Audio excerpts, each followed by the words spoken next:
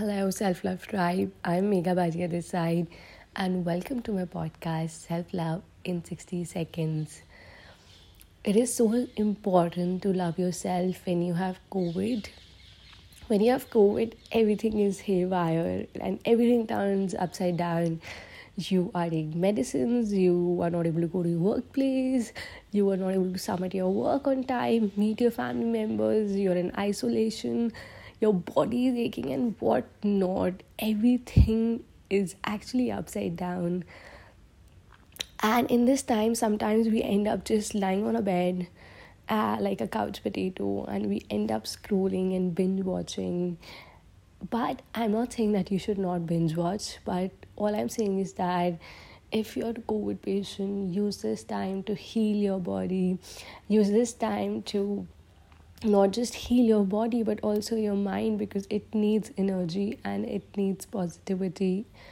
How you can do it: use this time to chant mantras, do meditation, eat healthy food, like very, very healthy food, so that your body can heal up quickly and you're back to normal.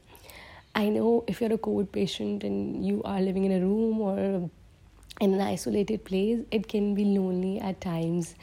But I want you to remember that it's okay. This time will pass and you are much stronger than this and you can fight back.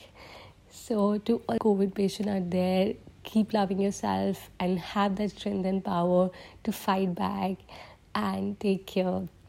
I recorded this message when I was having COVID, and I thought it is so important to share it with everybody that when you are a COVID patient, you're not in your best health or mental health. Thus, it becomes more important to love yourself and embrace your imperfections and give that strength and power to yourself.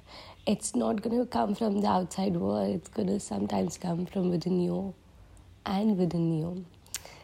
Keep loving yourself. Bye.